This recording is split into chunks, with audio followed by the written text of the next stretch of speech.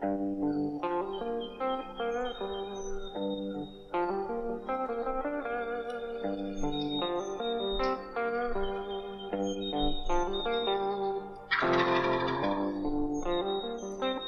going on, everybody?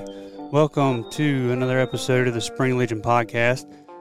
I'm your host today, Hunter Ferrier, and your other host today is Chase Ferrier. And better late than never. This is in typical, very close to the season, preseason type form here. It is February 26, 2024, and we are a couple hours late from the time that we had set to release this podcast. And we're just now getting around to recording it, and it's going to be one of those quick ones where we record it and upload it immediately. So semi-live here from the shop office in Brandon, Mississippi, trying to get settled back in from a very wild 2 weeks.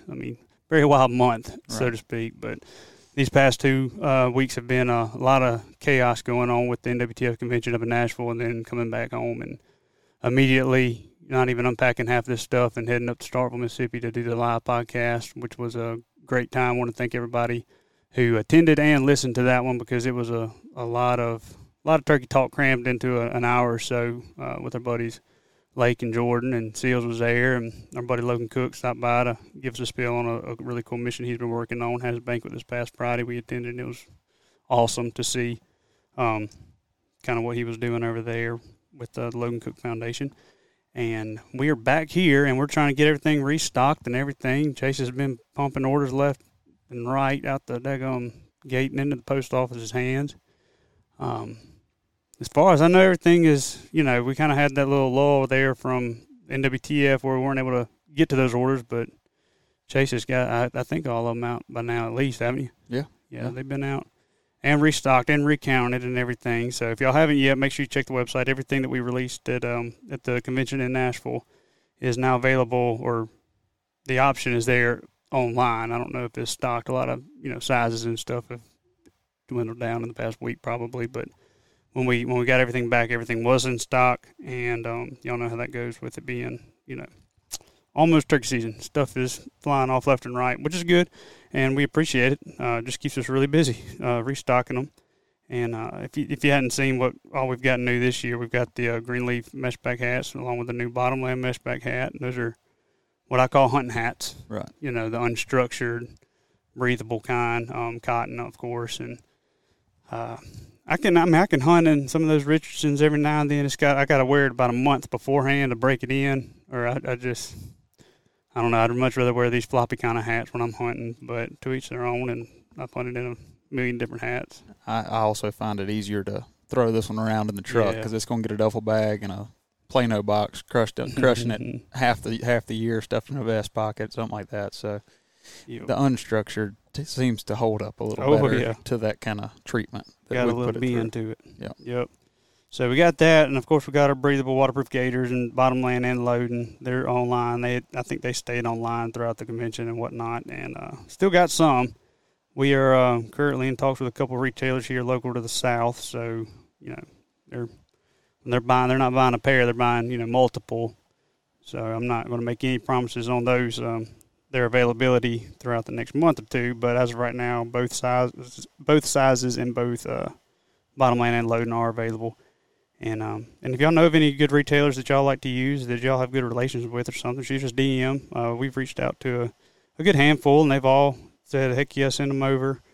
And we might find a way to post a little story or something to let y'all know where they are. And that'd be good for folks if they wanted to go, put hands on them, try one on or whatnot. But, of course, we got an exchange process that if they don't fit, send them back, and then on the spot we'll send you the correct size. Ain't but two sizes, so if this one's too big, we got the size smaller, and if this one's too small, we got the size bigger. But they're going good. Got a lot of good folks. Got good feedback from folks who've worn them out scout and worn them out burning and stuff like that, and just give them a good old test run, and everything's holding up good, which is good to hear. Even though we kind of knew they would, and it's very ensuring to hear it from other folks that they put them through a different route of a ringer than what I might have put them through last season. And held up just fine. So got those. Got the bunch of new shirts actually. Kind of, the theme of this year was kind of honing in on some of the more common sayings of turkey hunters. And if you're one, you've said it a million times, I'm sure. The phrase is like cut from a different cloth, and turkey hunters are different, and ours that we've used for years is not subject to change. Got that on some comfort colors and other tees, and actually got a little deal running on right now for the next, I'd say a week up until next Monday. If you use code SLP20, you'll get 20% off all Tribe Blend tees. So got plenty of those. Got a decent amount of comfort colors. Both are already have been reordered. So if you get on there and they're not in stock, give it a day or two, and they should be stocked. We got a kind of little system going here to try to beat the sellouts and stuff. But yeah, hop on springlegion.com, enter SLP20, and you'll get 20% off all Tri-Blend tees up until whatever a week from February 26th is. And that's all we got, really. Oh, that, and we got a couple new hunts on YouTube. So we hadn't had a time to really talk about the stuff that we would usually update on. If y'all have been listening to this for a couple of years, we kind of start every one of them with little updates and keep folks informed and stuff. But with the influx of, episodes, I mean, we had a week a while back where we put out several. Right. So we had to build them up, and it was kind of hard to keep update. I don't know what we got in stock, in 3 weeks. Yeah. But yeah, we got kind of back in our usual rhythm here, and I'm thinking, like I said, we got some hunts on the YouTube and stuff, and we've got a few more that we're going to be putting out. Y'all just keep tabs on it. Yeah, I think that's why they invented the subscribe button. Y'all should be getting notified. I think I'm not a YouTuber. Right.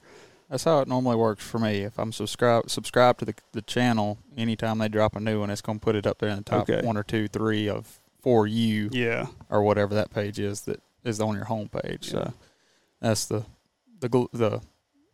good about subscribing. Yeah, kind of the benefit of that. The benefit. That's what I was looking for. Right. As far as I know, it's free, isn't it? Yeah. Okay. It is. Just want to make sure. But because I'm subscribed to a few of them, I'm like, oh. Yeah, I never heard of a paid subscription on that. I saw the Pinhoti YouTube was putting out like one a day, almost every day of the week until like April. I'm like, Jesus, I'm about to have a bill. Yeah. If you got to pay to get these. Because I am subscribed to that. And, whoa. Sorry. Okay. But yep, we got those, and this week, I think as soon as we put this podcast up, because this is kind of priority since we are late on it, I got an Alabama video we're going to post, and it's a pretty good one, where Chase and I went through the ringer. I think we talked about it last week or week before, and kind of goes into that drumming bird we were talking about that drums so loudly and wore a slap out, let me tell you. Good night. So, and rewatching it again last night editing, I'm like, man, we got our butt whooped. We still came out kind of quote unquote victorious, but I don't know if we really won at the end of it. I was down for a few days after that. I don't think I turkey hunted for a week and a half after that. And I don't even know why. I mean, I just physically could I went home and I know I slept for 2 days. I mean, and right now I'm as the most energy I'm gonna have is kind of like you have kids or something, or it's kind of the last you've officially slept your last good night of sleep. Yep. Whenever they're born, it's kind of the same to a lesser degree for turkey season on the rise. I ain't slept a good night's sleep at least since March 19th, a couple of years ago, when that proved to be true. But it gets even less when turkey season rolls around and listening time rolls around, and the prep season of turkey season is just as busy, honestly, as the hunting part for us. And this was well before Spring Legion. It was. So we're going to dive in a little bit of that today. A lot of the questions that were submitted to us for the live podcast had to do with preparations, had to do with scouting, had to do with, what to bring, what to look for, how to find them, all that good stuff. So, I mean, there's such a Pandora's box when it comes to finding turkeys. It's hard to even, go into that. And we've got episodes on that. You type in finding turkeys, I'm sure we've got a title or two that has that in there, private or public or late season or early season. But there's a good little old week or two, and we're in it. Mm-hmm. And it's probably the week or two that I look forward to most each year because it hasn't started yet, and the anticipation is really the cup is full. Once the season starts, that anticipation starts dwindling down because you're in it. You're in the fire at that point. Yeah. But I love the whole preparing, double checking everything and all that good stuff. And if you know me, I'm not a preparer and I'm not a checker because no matter how much I do, I'm going to still be missing a glove or something like that. But that is true. But yeah, we're going to go into, listening stuff. Chase, you've been out actually, I think you just listened this morning, but you're running traps. Right. So this is the time we would run our traps is usually around this from now until youth weekend. Mm-hmm. And when we ain't got a huge place to cover, so if it starts getting to where we're setting them and nothing's happening, we kind of knocked it on out. It ain't a big spot. Right. But yeah, how did that go? Because Chase walked in about 30 minutes ago, I feel like. Yeah. And he's probably got coons in the back of his truck getting real hot in this 80-degree weather. Oh yeah, they're getting nice in the camper shell, warm in that. Yeah, that is the first sleep or two in the camper shell are always going to be a little bit funky smelling from coons. But no, I walked out of the woods with 3 this morning and a possum. So ain't bad. It was a stolen dog proof. Yeah. One pulled a stake out, which if you use stakes, you're going to run into that. You really got to watch the soil you pound down in. A food plot that's been turned over every year for the last. Well, I mean, we don't turn them over that much anymore, but food plots normally tend to be a little softer ground, and that one was right in the middle of a food plot. There was a good catch circle and a stake laying there, and that was it. So.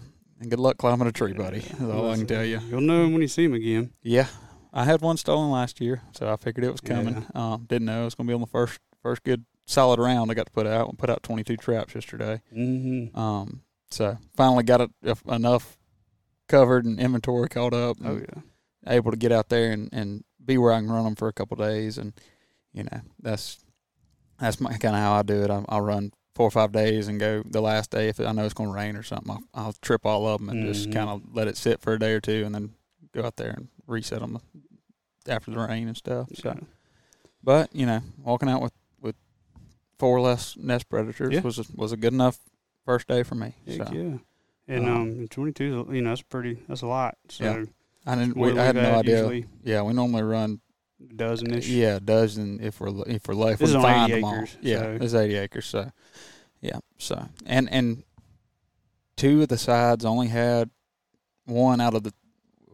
It's 80 acres divided into 3 sections, right? Between houses and roads and different things of that nature. And one section had all but one of those on it. So I feel like that's the side I need to move a few more traps to probably at this point. Yep. Which I did find a few like sure enough. Coon trails on it, and I put 1 or 2 on that, and creek crossings where a log comes across a creek, spots of that nature, just a little more honed in on that point, that side of the road, versus the other side was just kind of along some paths, easy to check spots. But you ain't gonna catch them if you don't put them out. Oh yeah, no, you're right about that. And shoot, I feel like I saw the other day I was at the co-op and a single dog proof was like $22. Good Lord! I was like, hey. I've seen them a lot cheaper than that. I don't know if that's just kind of like for the farmer friends who want one for the backyard. I'm like, I saw them. I was like, I need to grab me a half dozen or something just to kind of, assuming some have been lost, whatever. We kind of keep ours in a big bundle, just a big bucket of them. Or a few buckets that we tend to lose and find throughout the year. Here and there. Right. So I was surprised to hear 22. I'm like, ooh. Yeah. I'm glad I didn't buy any more. Right. Well, I bought a dozen end of last season. A buddy of ours, his name's, I've lost his name for the moment now that I got to think of it. But anyways, he invited me up to Kosciuszko for a fur auction. Yeah. And they I cannot remember. He's a guru.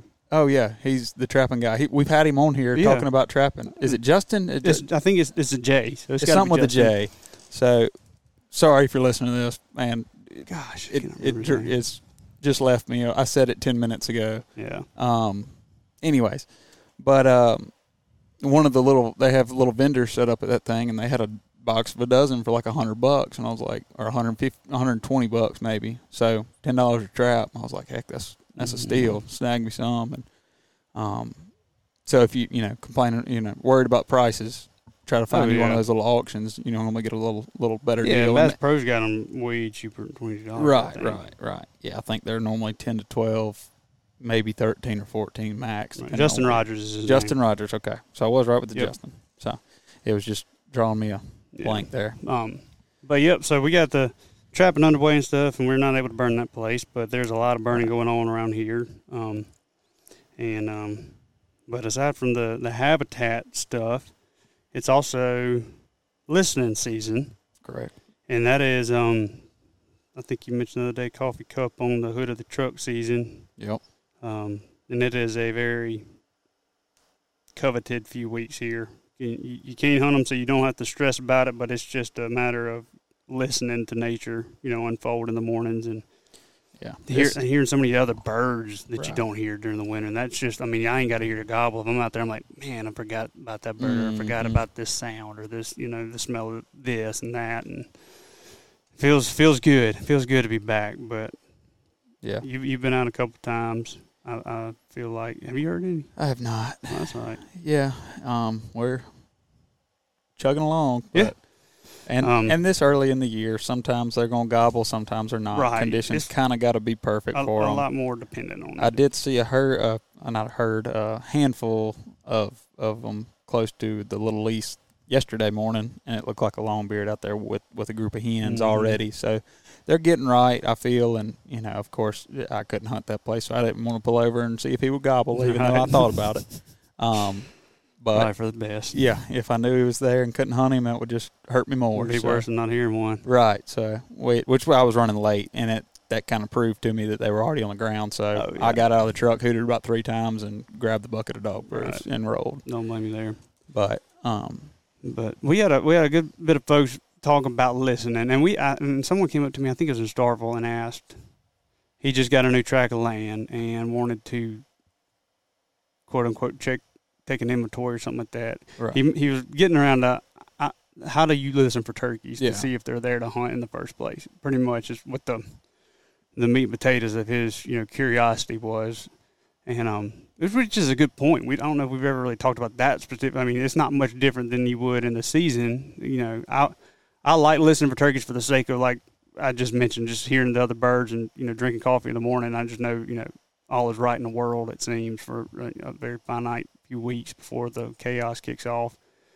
Other than that, I would rather listen with a gun in my hand. I just, I just don't trust turkeys that much that just because I know it could be 14 gobbling here on March 13th, I don't trust that they're in there on March 15th when I can take, it's just kind of, I might listen up until, within the days of me being able to hunt, I will listen to see. But other than that, I'm listening for, a bird to hunt that day. Just, the pleasure of hearing a turkey gobble more than anything, No, and like you said, I can go and listen and see if I don't hear one, just the same reciprocal to that trust is there. I don't trust that there's not one there. I'm still going to probably listen there if it's an option. Right. Yeah, it's not necessarily crossing spots off the list. It's just kind of enjoying the spots you kind of already want to check. Yeah. Hey, there may have been a bird here last year at some point. I heard him. Let's see if he's gobbling today. Not necessarily if he's in here or not. It's if he's gobbling today. Yeah. Kind of more as and it's good. And you kind of accidentally hit on a lot of the benefit of me going to listen. A lot of times happens not in the listening, but seeing turkeys doing something that lets me know they're henned up here. There's 4 longbeards. I see them in a field or something. I see them strutting with hens, or I see them. A lot of times they'll be strutting together. The gobblers are still kind of grouped up, and you can kind of, if you ride by the right spot, I'm kind of talking about public here because you can't really ride by anywhere on the private spot when you hunt. Right. If you ride by and you see 4 or something, there's 4 in there. Mm-hmm. You ride by and you see one at this time of year with a bunch of hens, like he's either toting some damage on his spurs or there ain't 3 more kind of deal. Yeah. So kind of let you know that how to approach it. Yeah, this is a good time of year to take inventory visually, in my opinion. And it's usually by accident. Like you're just riding. Just happen. You just need to be. It's just going to listen at this time of year is an excuse to be out there. Yeah. To stumble into stuff like that you can kind of be like, all right, now I do know there's some in the area that may be, on my property or close to my property. Mm-hmm. When they go to breaking up, one might end up on my property, something of that nature. But and I'm kind of, when I go, I'm listening, public land really, because we got this 80 acres, but for the last 10 years, Breck's had first crack at it, and I'm assuming the 11th year he's going to too. Yeah. So, and I did get a draw for WMA around here. So me and Chase got somewhere to hunt opening morning. Yep. And so now the focus kind of just shifts to that place, and it's a place that I'm actually kind of familiar with, so I don't really have to do as much, figuring out the place as much. But I remember when I did, it was a lot of, is this a thicket? Is this a pasture? Is this hardwoods? Which, there's, you got onyx and stuff like that now that kind of helps with that, but I'm still a little old school, and I want to see put eyes on it, just the trust factor of just because that says this. But they have all kinds of features now that I don't even think they had, years ago when I was first looking at it. Right. But I like to go around, put eyes on it, and see would a turkey live in this, would a turkey not live in this, without necessarily getting out and walking through it. It's just a real rough estimate of the area. And then another thing I do is kind of I'd say about a week out at least, if I'm gonna be able to look at it, I'm gonna start dropping a pin on the gates that are closed and the gates that are open, just to start building my options up. Right.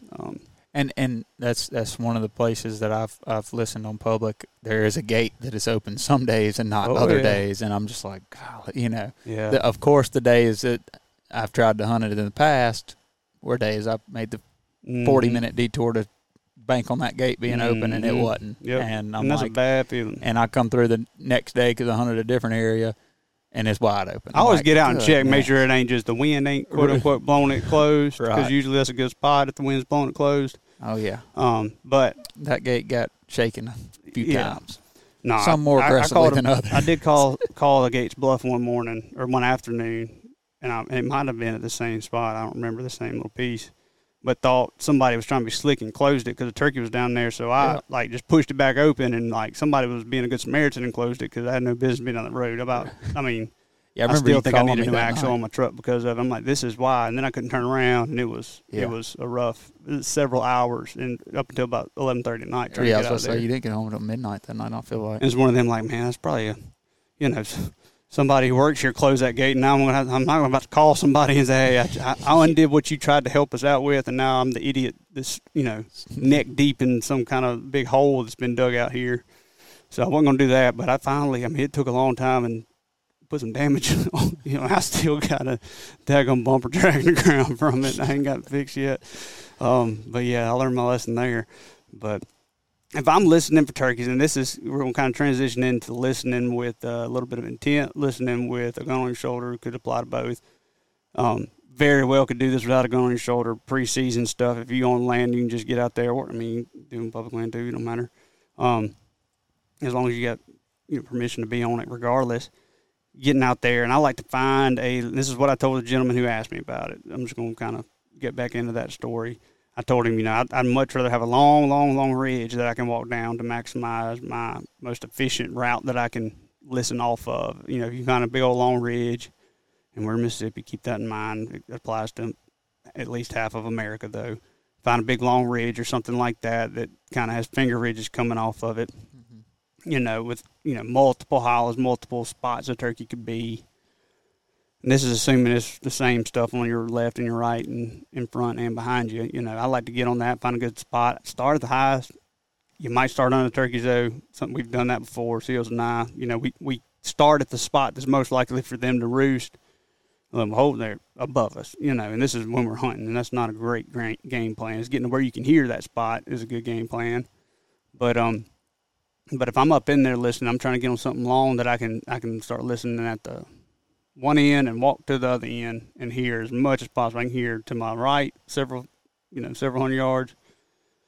I got to get, take a few steps down, get on the side of the ridge, and I can hear a lot more. I can hear underneath the canopy a little more, and also kind of eliminate some static and stuff that's on the left side of the ridge. And then as soon as I either do or don't hear something, I'll kind of hop back over and get on the left side and listen down this hollow. Walk a couple hundred yards. If you're hooting or whatever, have at it, or let nature kind of take its course. I don't like to influence anything without a gun in my hand if I can help it. Not as much even with a gun in my hand. I don't like to really hoot that much, but if an owl's there, he's gonna hoot. But I've had to do it a couple times. Right. You just need him to hurry up and gobble. Yeah, my patience runs thin some mornings, and I'm like, all right, I got to try. Yeah, and I hoot a lot more than you do. I really do. Just because I don't see any harm in it. 90% of the time, I've walked under birds hooting 50 yards from them just to keep pinpointing them so I can keep moving. Sometimes don't suggest it all the time, right? But there is if certain scenarios that I've had to I got to really figure out if he's on this side of that ridge or the other because I'm either about to sit down or keep moving. Need to make a loop real quick, and I don't back out or something. I don't blame you on that. I do. I mean, if it's a situation like that, I'm gonna have to do something to make me go. I will. The only I'm never really, unless you're just on a beeline hooting. Like an owl don't just walk a straight line up to a turkey hooting the whole way. I mean, you could booger them that way, but other than that, the only reason I don't like it is I don't like to influence what they might do anyway. I base a lot of what I'm about to do next off of what they want to do, much less, more so than what they could potentially do. I'd much rather them, move one of their chess pieces and say, this is my temp uninfluenced. Right. I'm on fire without being heated up, if that makes sense. So then I know, hey, I'm working with something that's, I can probably get closer. I can probably, he's feeling it regardless. Twig snapping might make him think it's a turkey, not a predator. Right. If they're real cold and you're trying to slip in there and, his snoot's probably halfway up at best kind of deal. He ain't really feeling it that much already. He's already kind of on high alert, and you break a twig, he might be gone. It's kind of half full, half empty.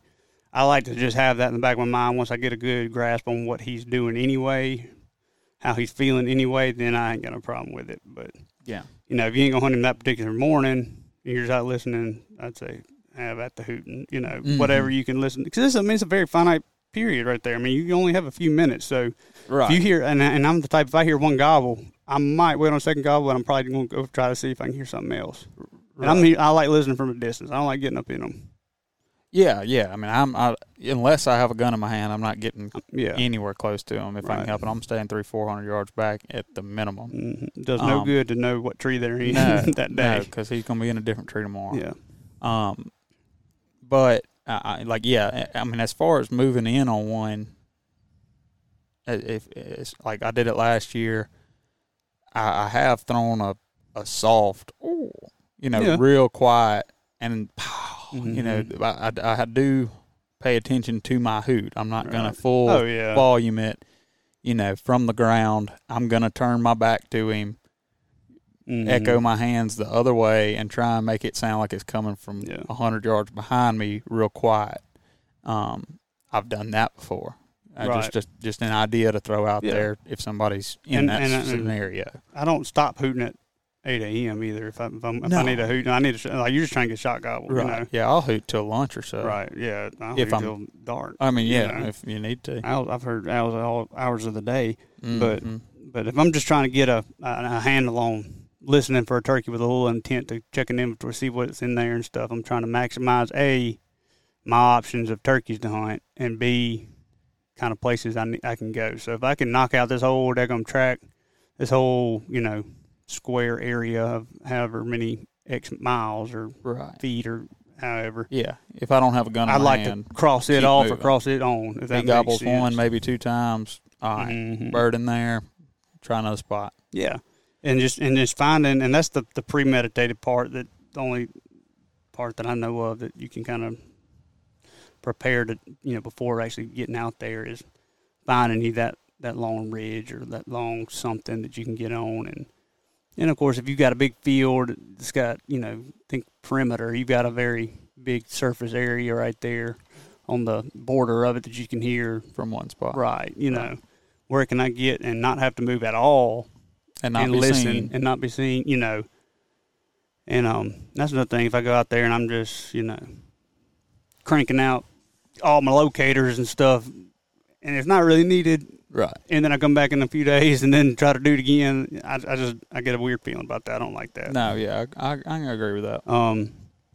If I do need them, I hate to have expired that kind of artillery, so to speak. Yeah, but because I'm sure there is times they get sick of hooting at an owl.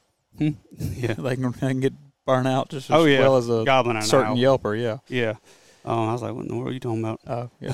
But you got me twisted there. I don't know which part you meant to say and which part you got backwards. Heck, I don't even know what I said. You said hooting at an owl. I'm like, wait, hold on. Oh, yeah. You talking about people or they can get tired of gobbling at an owl. Right. Yeah, that second part kind of clarified it. Sorry. But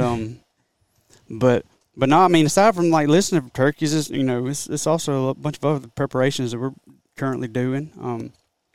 That's unrelated to Spring Legion. This is just us being turkey hunters. This is our favorite time of the year too, and it has been a little different these past few years, having to abide by a hectic schedule that aligns with this time of year by choice, and we signed up for it, you know. But we don't get to just thoroughly enjoy the prep season stuff. It's a lot of stuff just being thrown in an Amazon cart if we need it, and then a lot of the stuff we'll realize here possibly in a week or so. If we head down to Florida, we're kind of waiting on those results there for some applications, and if we get those, it's going to take some stars aligning for Seals, Chase, and I to all get a good news email here.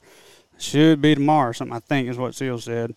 Then, if we get drawn for something down there, we're going to pack up and go. And then it's really going to be, some cramming going on. But there's a couple of things that I'm just sitting here looking at some jotted down notes on a napkin that I've got in my current online carts and stuff, and it's just little stuff like DEET. I carry DEET with me, and I go through a couple pair of gloves each year. Had a lucky pair of gloves. I lost them, I want to say, in Florida a couple of years ago. It was the last time I got to wear them.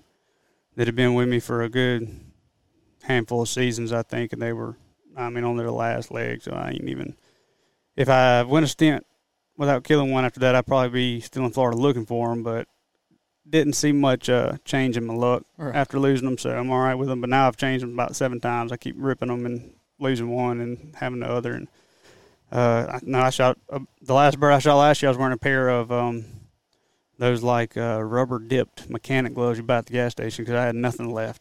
So I just went and found a black pair of gloves and stuck my hand in the edge of a creek. Yeah. To put like mud on them and cut the fingers off, and it had like that rubber bottom on the palm. You know what I'm talking about? Yeah, I know what you're talking about. Yeah. So I need a new pair of gloves, but that, and then it's got me one of them Hydro Pack water bladder things. I cut a hole in my vest and stuck it hose to there. That's a game changer. I ain't gonna lie. Yeah, I was kind of one yet. I was against it. But you got a Dixon, so don't cut a hole in your Dixon. Throw a daggone water bladder in there, please. Right. But I don't. Mine's pretty ragged and used up pretty good, and it ain't nothing for me to poke a hole in there and run something through it or sew something to it. But I was kind of against it. I don't know. I feel like I tried it one time years ago, and I was like, this is the stupidest thing I've ever seen in my life. It's loud. It's annoying. Someone told me you have to clean them, but if you drink to the water enough, and if you're hunting every day, it's pretty filthy. It doesn't get stale or stagnant as much as if you were just hunting every couple of weeks.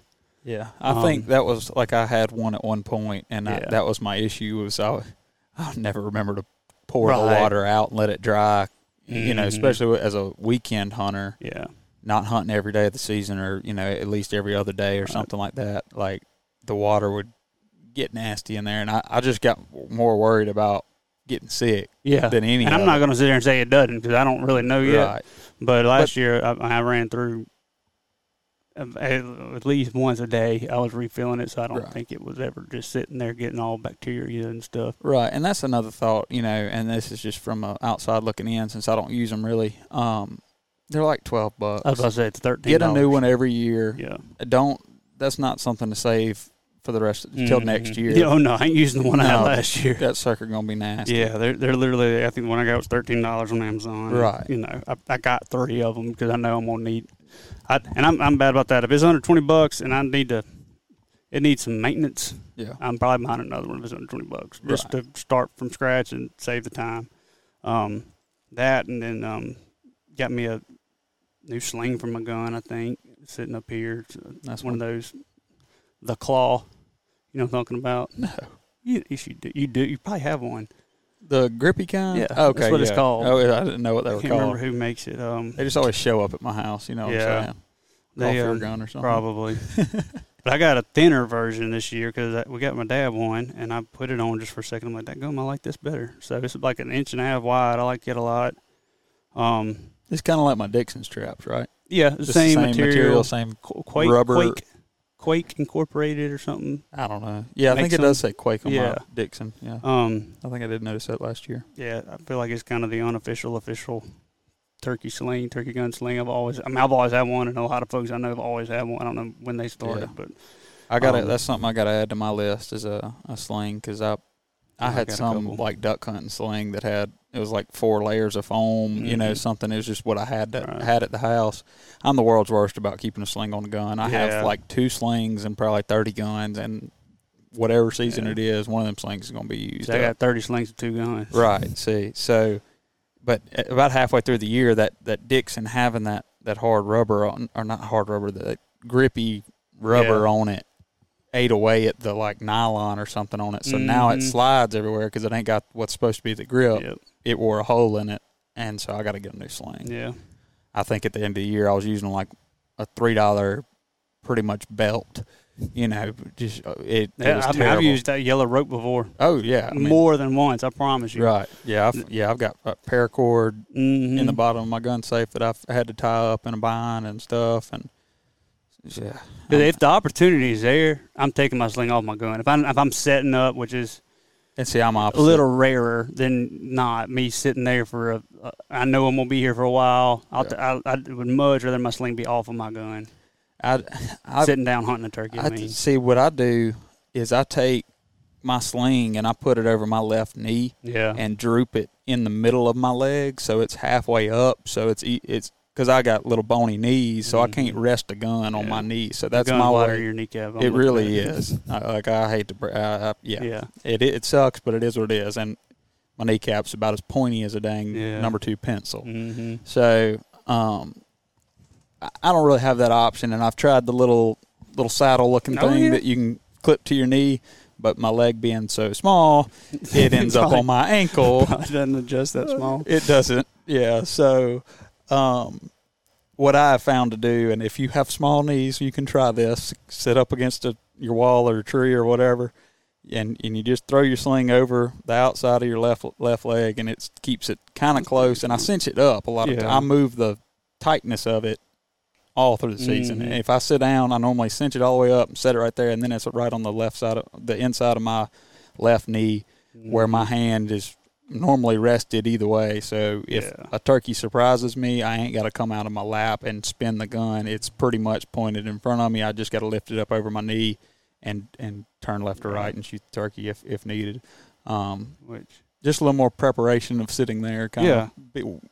I've had it happen too much where I'm sitting there with it in my lap, knees flat on the ground, and all of a sudden, Yep.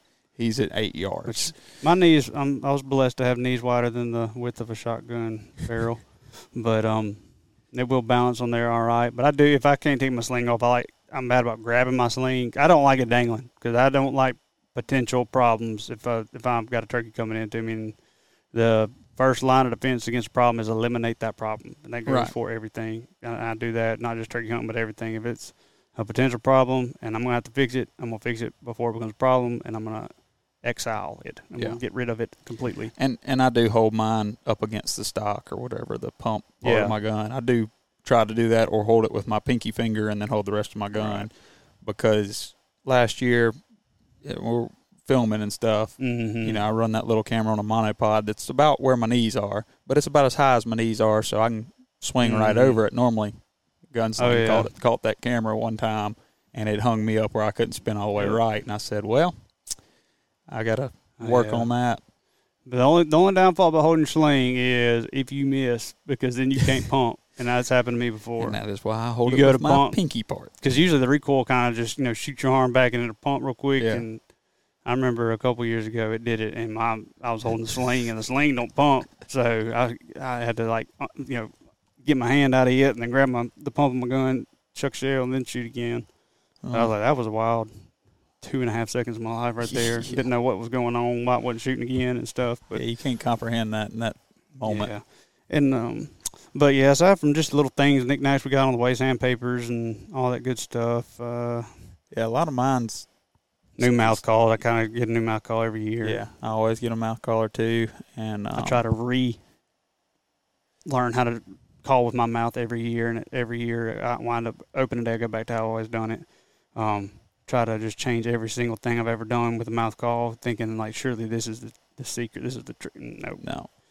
I think I get progressively worse the more I try to change it up. And, if I would never, ever practice, which I don't practice much, I ain't gonna lie. I mean, right. The more I've noticed, the more I try to practice calling on a mouth call, the worse I get on a mouth call. I keep trying to, do something that I can't, or be somebody I'm not, kind of deal. When I get a turkey gobbling, it goes back to muscle memory. Oh, yeah. Here's how you use one. Here you go. Right. But I buy like 10 probably mouth calls, and just, I'll kind of check them because they are all a little bit different, and I'll mark on the little case like this one's good, this one's bad. Right. These are in case of emergency calls. Yeah, and I keep those separate. They're decent enough to use, but don't use it until you lose your other three. Mm-hmm. That's a big thing I keep in my truck, or in the glove box out of the sun. No, I got them everywhere. Or in the back pouch of my vest or something. There's always one or two floating around in there that I've, last year's call or something of that nature. Get you out of a pinch call. Now yesterday I conditioned my boots. I got some, waterproofing boot conditioner that's very valuable. I started this a few years ago. I had some snake boots, some Danners that leaked like a son of a gun. I've got a thing of like the Kiwi brand you see in Walmart and Kroger and stuff. They've got a silicone waterproofing spray that is the real daggum deal. Yeah. You put one coat on there, let it dry, and you're good for about a good 5 days of walking through some dew. Which is good. Somebody did say they sprayed it on the gators to make sure it wouldn't mess them up, because some of that stuff will kind of, it's like DEET, you don't want to get on a wrap of your gun and stuff. Yeah. They sprayed the gun. I'm like, let me know how that goes, because I definitely didn't run that. Didn't think about it. Run that through the checklist. They sprayed some silicone, waterproofing stuff on there, and cause I waterproof everything if I can. Oh yeah. I'm that type. I get it in my hand. Like yesterday, I was painting the door over here, and I was like painting underneath the deck. Just because I had a paintbrush in my hand, I'm like, might as well knock this out while I'm here in case I don't know what in case for. But if I got that thing, I'm waterproofing. Dog better not walk by me, because if I still got some of them, just kind of like, I better waterproof my truck seats, better waterproof this and that and everything. But I'll waterproof my vest, my boots. But yeah, and I'm probably going to waterproof my gators after a while, just to double check, make sure. Right. Because everything that is waterproof is coated in waterproof coating more times than not, unless it's rubber, Right. Or I don't know, some leather I think is waterproof. I don't know. But any rain jacket you have, all that stuff, unless it's the actual plastic. Right. Solid matter. This is silicone waterproof. spray stuff. It's coated in, I think ours is like D6 or 6D DWR 100% waterproof coating, Right. And it's just pretty much the same thing. I don't know what somehow or another, that's what makes stuff like that breathable. Waterproof coating on the outside, but the what's it called? It's not membrane or something. The hole that the air can get out of is smaller than a water molecule. That's the quote-unquote secret to, I'm not going to say Gore-Tex, because I think that's trademark, but a lot of stuff that is, breathable yet waterproof, that's kind of their just theory behind tighter woven stitching, right. Pretty much.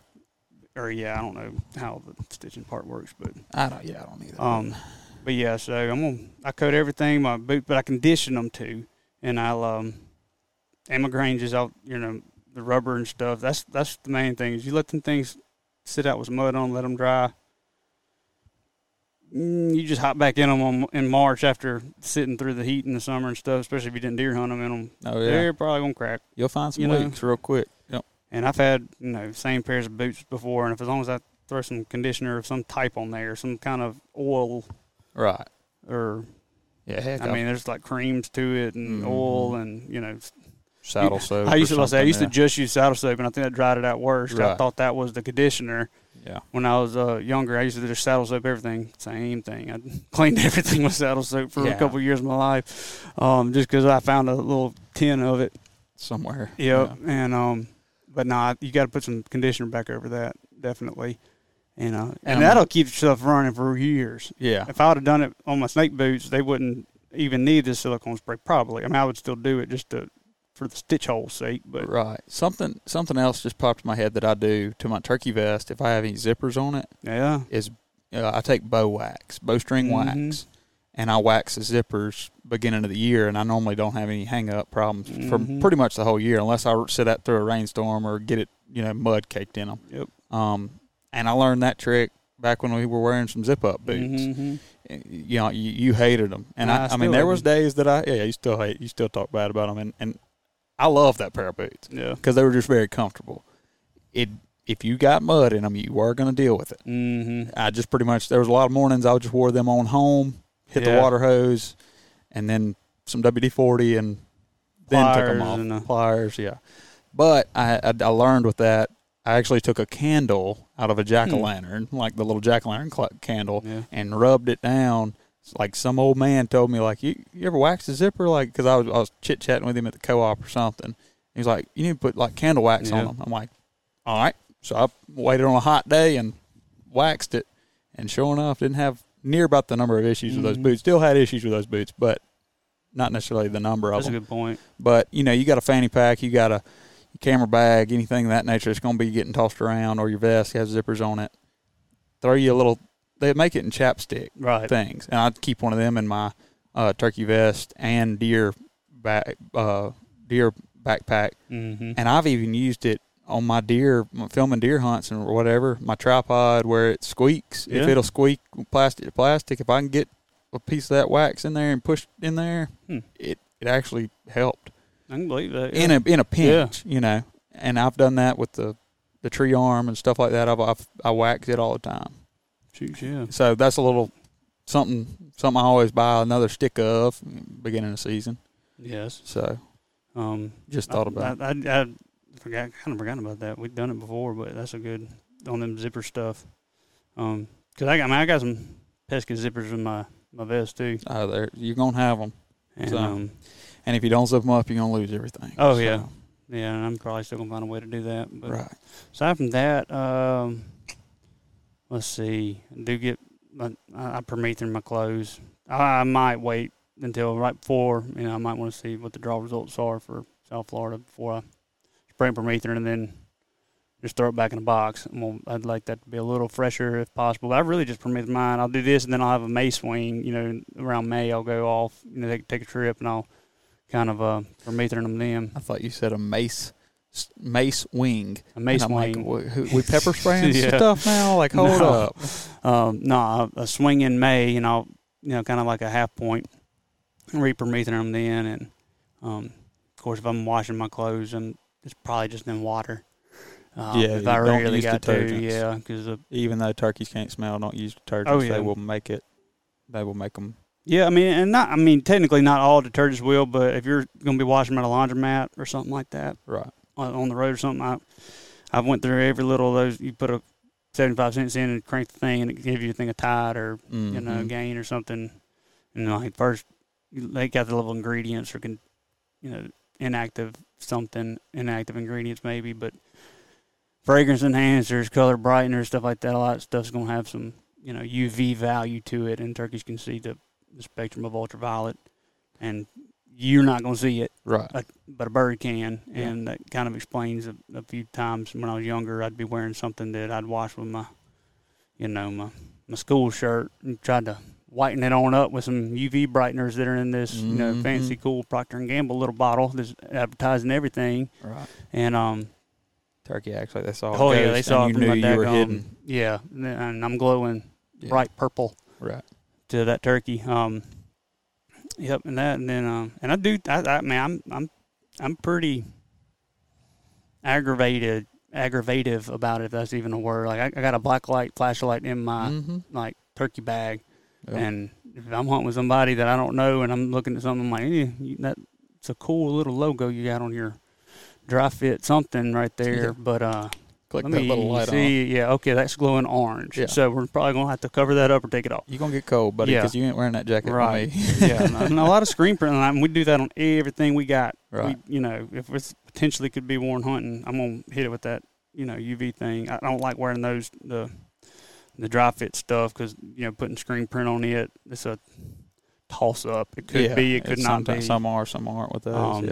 But pants, shoes, everything, hat, and undershirts. Like you wearing a white undershirt, you kind of be surprised. And like as far as I'm not that biologist, or I don't even know what this would be called. Some kind of scientist studies the light spectrum, but I think you got to be in the sun for that. Like that's another benefit of sitting in the shade, is not to necessarily be like hidden in the humanized aspect, but it keeps the sun from potentially brightening, glowing you a little bit. Yeah.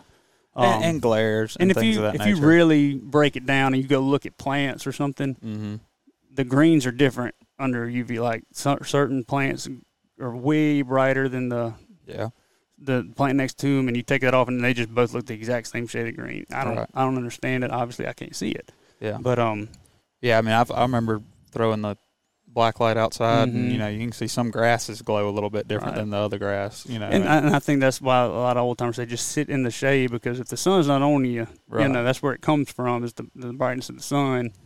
You might be hidden, quote unquote, and have a really thick green backdrop behind you, leaves and everything. But if that thing glows a lot different than the absence of it in your clothes, it's kind of the opposite. You still have a silhouette sitting there, So sitting in the shade just kind of eliminates that. But I ain't gonna start talking about stuff I ain't 100% sure on. I mean, it's just a superstition for the most part, but but we don't know. Yeah, I mean, everything I can attempt to try and help, I'm gonna try and help. But that, and then we're getting our trucks ready, Chase. I think we're going to do an episode on our trucks, right? Because it is a work of art and a work in progress. How we try to, stay as long as we can on our trucks and avoid having to buy hotels and stuff. I'm pretty good about it, because I don't sleep much, and I can sleep on the asphalt if I got to. I'm not particular. Chase, he drives Tacoma, so his is a little smaller. He has to be a little more space efficient. Mine's usually just stuff thrown in there, and I'm gonna hold off on mine and I might try to incorporate some kind of video for a YouTube page. Yeah, if I can catch some free time here soon to do that. But I mean, you're kind of getting your truck prepped up, ain't you? Yeah, I'm starting to find stuff that I've stashed away and things of that nature. Mine's a little more built out, so it'll say. I mean, we're sitting at 52 minutes on this. So it would take a whole episode to explain what all I've done, because I spent about 2 years building it out, and it's nothing crazy. It's I'm a very minimalistic built out truck. I mean, it's very to the point. Yeah, to the point, or whatever you want to say. But I mean, I try to throw it, do an inventory, check it out, see what I need. This is the time I buy the granola bars, and an extra case of water to throw in the very back of it that probably won't get drank till May. Just emergency stuff. Make sure the jumper cables are good, things of that nature. Checking them off the list, stuff of that nature, and little food. Non-perishable food items that I can leave in there that can get 100 degrees. So hopefully be all right. This is my time for my annual tire rotation. Yeah, I'm due for one, because I've been 2 years without one, I think. Shoot. I will say last year I came back from I went like a year without getting my tires rotated, and y'all know how many miles we drive. Yeah. And I got brake pads put on or something, and I was like, no, I immediately went and got them rotated, because I was like, if I'm going to salvage these at all, I might as well do it now. Like 5 days later, came back to get some brake pads put on, and they just like free offered to rotate my tires. So then I went to another whole season. I'm like, as soon as I pulled up, I went, dadgummit. They like did me a solid, because I'd mentioned it the last time I was there, and like a new worker came in when the day I actually came in to get them rotated, and that guy remembered me needing them rotated. And so you rotated it, and they took 5 days later. They went a year in this position, spent 5 days in the rotated position, and then went back in that. And I'm just like, I can't. It is what it is. I gotta at go. That point. So I had to get a new set of tires after that, because that was one of no return after that turkey season. Right. And those GMC Chevys, they're bad about getting out of line in the front, really bad. Luckily, mine don't even look like they're wearing uneven.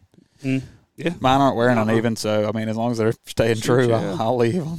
Hey, I don't blame you on that. So, but I do need to do it either way. Right. But, yeah. But yeah, we'll if y'all got some more prep questions, shoot them over. Leave a comment on something, shoot us a DM, holler at us any way, form, or fashion, and we'll get to them. Want to invite y'all to go check out the YouTube. Some of these hunts we've talked about, we're starting to get them uploaded. I hope, and spend a lot of time trying to figure that whole machine out, the YouTube machine. But yeah, it won't be long. We're going to be starting to make some new ones, and potentially the next time you hear from us, we're going to be chasing one in Florida, maybe. Potentially. Maybe. We'll see. It ain't going to be long till we find out if we are. We'll put it that way. Right. Unless we find a private spot between here and now. Yeah. Here and there. I don't know of one that far. That's a long way. Yeah. But, yeah. Not too many connections down there just yet. Like when we did that podcast with Maggie, I don't know if I want a ton of connections. She has some crazy stories about being down there, what you run into in South Florida. But True. It's a bucket list type of weekend, few days that I've always wanted to do. So might be a whim that actually plays out to be one that's very enjoyable. And you got to, you know, I'm not going to be glad I didn't go, I don't think, ever. I've never been glad I didn't do something. And, you know, a year ago I'd have done anything to be able to, you know, for us three or a group of us to load up and go to Florida because, you know, we weren't living together. I was absolutely 7 hours away. So I hate to, when I think back on it, I think we might have to go anyways, find something down there, hope for the best. But at least say we did it. Hope we, when we push this record button again, we are going to be down in the land, and we might have a turkey sitting next to us. Who knows? Never know. But Might not. Might not, and that's going to be all right, too. Maybe sitting right and we here. might be on this desk, yep. Anyways, we ain't going to get to rambling. We got some work to do, and I know y'all got stuff to get back to. Appreciate y'all listening to the Spring Ledge Podcast. We'll see you next week.